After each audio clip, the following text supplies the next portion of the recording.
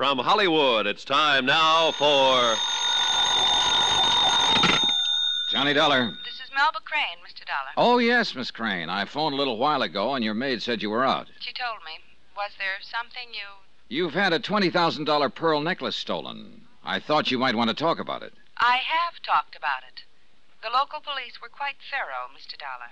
Well, let's say there have been some new developments. Like what? That's what I want to see you about. I suppose you want to come out here to Oh, the thank house. you. Will a half hour from now be convenient? Couldn't we talk about this over the phone? If 45 minutes will be better for you, I'll be glad to cooperate. You seem to be a very persistent man. I usually get what I go after. Know something, Mr. Dollar? What? So do I. Oh, then this might turn out to be interesting. See you in a half hour.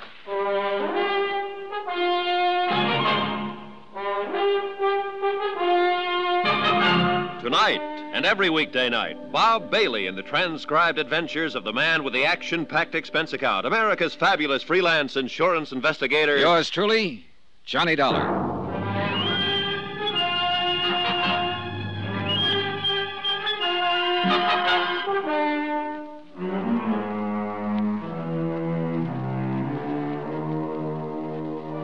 From Special Investigator Johnny Dollar, location Kranesburg, Ohio. To the Home Office Tri-State Guarantee Company, Hartford, Connecticut. Assignment, the Kranesburg matter. Expense account continued.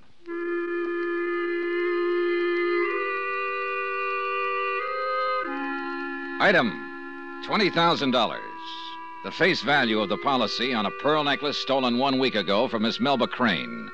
Young socialite, one of the last two surviving members of the town's most aristocratic family. And, according to her own statement, a girl who always got what she went after. Well, I'd almost got what I'd gone after. I'd at least made contact with Smiley Prell, the jewel thief who'd phoned Hartford and offered a deal. But that was all. Smiley had clammed up, started to stall, and implied the whole thing was blowing up in his face. And now the victim herself was trying to stall. And on top of everything else, a storm was coming up. I left my hired car near the coach house and walked down a long arbor toward the entrance to the Crane mansion. It had been quite an estate once, still was. But the buildings needed a touch of paint here and there, and the gardens needed a gardener. Just a hint of wear and tear. It fit with what I'd learned at the bank. Though still tops in local society, Melba Crane and her Uncle Phineas were flat broke. I was reaching to ring the doorbell when I saw the couple in the sunroom, a man in a business suit and a girl in a maid's uniform. So busy with each other, they didn't even notice me at first. It was an intensely romantic scene, and I started to feel like a peeping Tom. The girl was still a little red-faced when she answered the door a few seconds later. Good afternoon, sir. My name is Johnny Dollar. I'd like to see Miss... Dollar? You're the investigator about the robbery. Lauder must have wired everybody in town. Oh, I'm sorry, sir. I didn't mean to blurt it out that way. I found it interesting. You know we're going to get a little wet if that rain starts? Oh, won't you come in, Mr. Dollar? Thanks. You'll want to see Miss Crane, I imagine. Yes, I think she's expecting me. If you'll wait here, please. Oh, by the way, I didn't interrupt you, I hope. Interrupt? I'll tell her you're here, Mr. Dollar. Thanks. Bye, honey. See you later.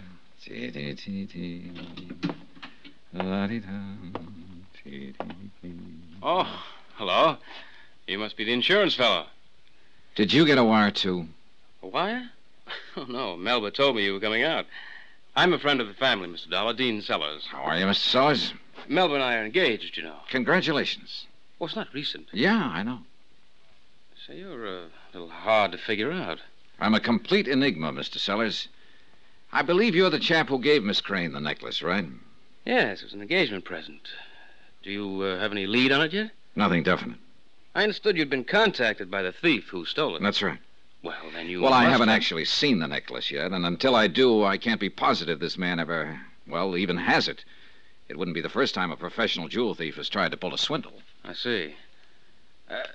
Tell me something, Mr. Dollar. Yeah? Suppose you do get hold of the pearls. What happens to them then? Well, that depends.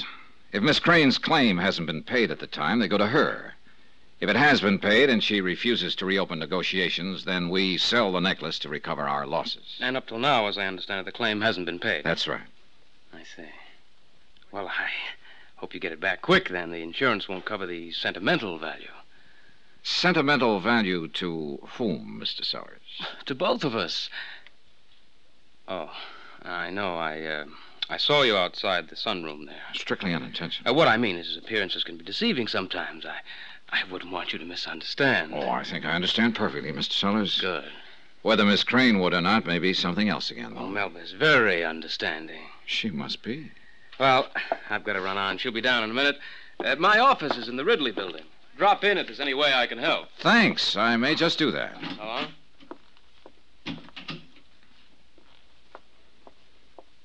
I'm sorry to keep you waiting, Mr. Dollar. Oh, that's all right. It gave me a chance to meet your fiancé. Oh, were you talking with Dean? We exchanged a few pleasantries. Isn't he a darling? Well... Of course, he's a little headstrong sometimes and impulsive. But he never means any harm by it. How did you know? Oh, personal observation. And also, by an odd coincidence, that's exactly the way you were described to me. Oh? Instead of beautiful, glamorous, seductive? I imagine it was assumed that I could see those qualities for myself. I wonder if I should buy that as it is or analyze it first. I warn you, I'm dangerously subtle. I think you may be at that. Would you like a drink, or are you one of those always stick-to-business types? I'm even worse. I combine the two. I'll have scotch on the rocks. Well, that's my drink. Well, now we found something in common. We already had something. The robbery. Yeah, you want to talk about it? Why not? I want that necklace recovered as much as you do. Yes, I understand it has a high sentimental value. Who told you that? Your fiancé. Oh. Here's your drink. Thanks. To pearls, the frozen tears from the eyes of Allah. A poetic cop. More cynical than poetic. The man I heard call them that had just knifed a British colonial administrator and blown up a sampan with 6 Chinese fishermen aboard. Why? 9 pearls. He wanted them. There were 38 in that necklace of yours. This man, did he get away with it? Not exactly. He was shot to death on the Hong Kong waterfront. This is good scotch. It is? Another thing, Miss Crane. I am not a cop, poetic or otherwise. It amounts to the same thing, doesn't it? Well, in some ways. I'm not professionally concerned with identifying and capturing criminals and bringing them to justice. My obligations on that score are no more nor less than those of any other private citizen. So? So I'm hired by the insurance company to protect their interests. Usually that involves trying to recover stolen property or looking for evidence of insurance fraud. I'm afraid I don't quite... Sometimes I make deals, Miss Crane. Meaning exactly what? Meaning that if somebody should start something and get in over their head, I might listen to reason, try to work something out. A cop wouldn't. He's not permitted to. Well, that would all be very interesting, I'm sure, to the person who stole the necklace. Yeah, you'd think so, wouldn't you? What about that person, Mr. Dollar? The jewel thief who phoned the insurance company. Smiley Pearl? I talked to him a couple of hours ago, briefly. Does he have the pearls? I don't know. Do you mind if I have another drink? Go ahead. Thanks. What do you mean you don't know? That's why you came here, wasn't it? To meet him and get them back? He may not have them. He may just be trying to swindle the insurance company. That's not too uncommon a game, you know. No, I wouldn't know. Oh, yeah. It's tried every now and then. The nicest people sometimes. Just looking at you. You know, it seems to me you're taking this whole thing pretty calmly. Well, that's merely a front. Inside, I'm a seething volcano. Now, look... Hey, tell me something. Why did you postpone your wedding? I didn't. Dean was the one who... Now, what difference does it make? What's that got to do with it? Do you think he's changed his mind about marrying you?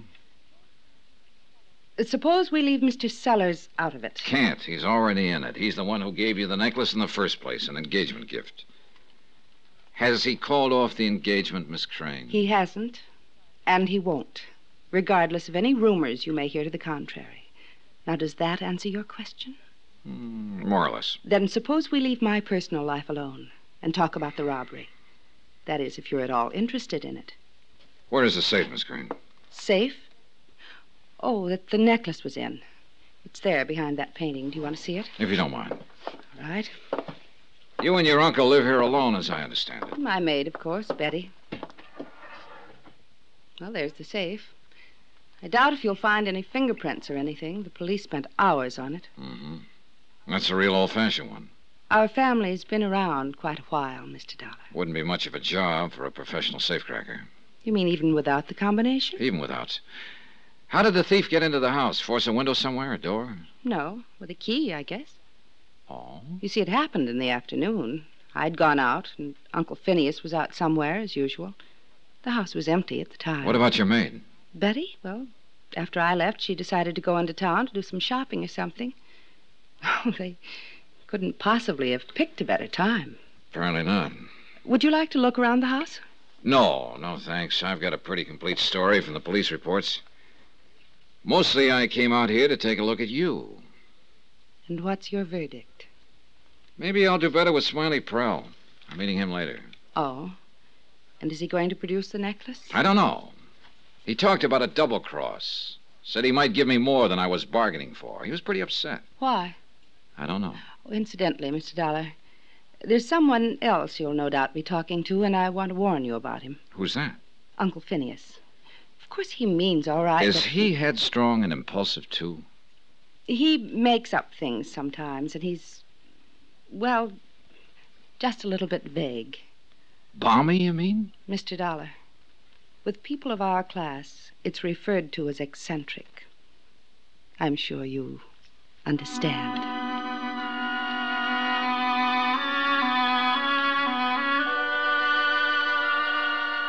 I left the house filled with understanding and with some brand new questions about the Cranes that needed still more understanding. The lowering storm clouds had brought an early dusk, and it was nearly dark when I reached to open the door of my car. Then suddenly I caught a flash of white at the corner of the coach house. Somebody had seen me and tried to duck out of sight. I walked quickly across the driveway and moved quietly up to the corner of the building. How are you, Betty? Mr. Dollar. Can I help you with that? No. I mean, I was just going to burn some trash. Well, let me put it in the incinerator for you. Here. No, please. Sure you sorted these papers? There seems to be something heavy here. Betty? Let me have it, please. You won't understand. Why, Miss Crane thought I was very understanding. Betty! You'd better run on. She sounds impatient. I'll take care of this for you. No, please. You'll only... Oh! I watched her disappear into the shadows, running toward the house. Then I unwrapped the package she'd been trying to hide in the incinerator. It was a .32 caliber revolver, and one chamber had been fired. Recently.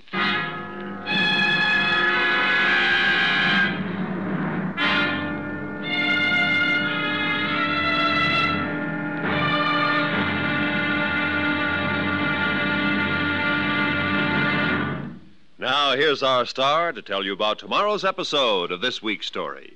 Tomorrow, a strange disappearance, a grim cry in the night, and a quarry is run to earth in room 313.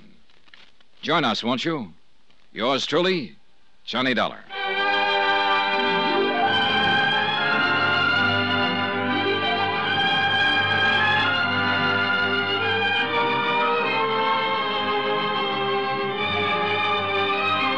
Yours truly, Johnny Dollar, starring Bob Bailey, is transcribed in Hollywood.